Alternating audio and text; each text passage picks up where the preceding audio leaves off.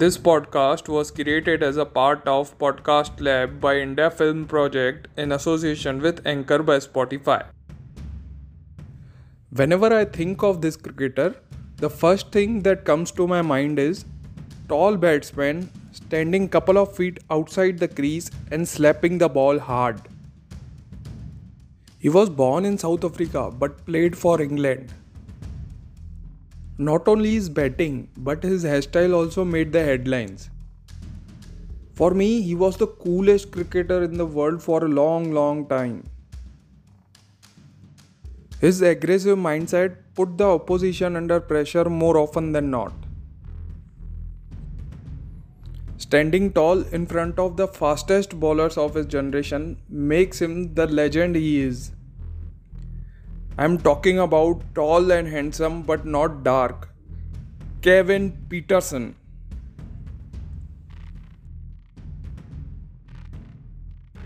Welcome to Legends and a 90s Kid. As the name suggests, this podcast is made to share the stories of a 90s kid around the legends of cricket. Kevin started as an off spinner who can hit the ball hard down the order. He made his first class debut in South Africa. While playing for his province, he impressed the touring English side then. Despite the praise, he wasn't picked up in the A side of province due to the quota system. Hence, he moved to England and bagged a 3-year contract with Nottinghamshire County Cricket Club. Kevin scored his maiden first-class 100 on his Nottinghamshire debut. It was a great start to his qualifying period. As soon as he finished his qualifying period of 4 years, he was immediately called up in the England's international side. And the rest is history.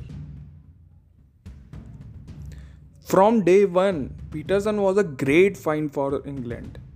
The way he started his career, it was clear that he's going to be around for a long time.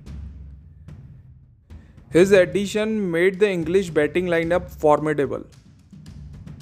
Apart from performing well in Ashes, he helped England win its first ICC trophy in 2010. Due to well-structured first-class tournaments, England produces world-class cricketers every year. But most of them don't get a 10-15 year long career. Pietersen played for England for almost a decade. But the player of his caliber deserved to retire on his own terms. Instead, controversies overshadowed his performance and ended his career. Pietersen caught my eye in his debut match in 2005. And the reason for that was his hairstyle. Pietersen had a spiky hairstyle with a long streak in the middle part of his head. I even remember noticing the blue hues over the blonde streak during that series. It made me his fan straight away. Because of that hairstyle in my head, Kevin Pietersen became the coolest cricketer in the world. I simply loved that hairstyle and tried my best to copy it, but wasn't allowed. I have different kind of memories around Pietersen's career. By the different kind, I mean to say there is a variety of memories across the formats. And I will start with the longest format. 2005 Ashes series was his first test series. Considering that series, one can say Pietersen started his career with a bang. That Ashes series was featured in EA Sports Cricket 07. People who have played it would have an idea about the clips of outstanding performances of that series. EA Sports attached tasks with those clips and you get the complete access to the video only after you complete those tasks. That section was called Movie Theatre under the EA Sports Extras. It was my stress buster for 5 years. It has released the pressure of my examinations and submissions during my college life. I had a desktop, and whenever I felt I need a break, I played movie theater and played through the scenarios. In this way, I have watched Peterson's debut series performance over and over again. The shots he played during that series, I remembered most of them and used to bet on them whenever my friends visited to play the game.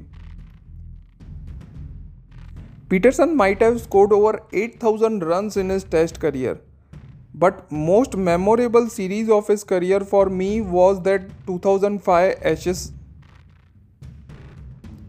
On this note, I would like to end his Test career and would like to move on to his ODI career.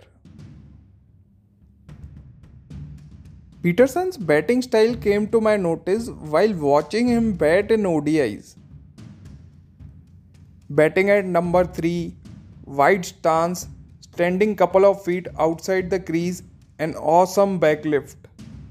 He always looked to attack and never allowed any bowler to settle down. And here is the classic example of that. In 2008, Kiwis were touring England. In the first ODI, Scott Styris came to bowl against Peterson. Peterson was looking in a good form during that innings. At one point, as Styris was about to deliver the ball, Peterson switched his stance. He became a left-hander from a right-hander. He changed his bat's grip as well and smashed a 6 over the leg side of a left-hander. It was a jaw-dropping moment for me. For a moment, I couldn't believe what I saw. I was following that series closely, and in that series, Kiwis were giving tough time to England. But that innings was something different. Peterson scored 110 runs and played that shot twice.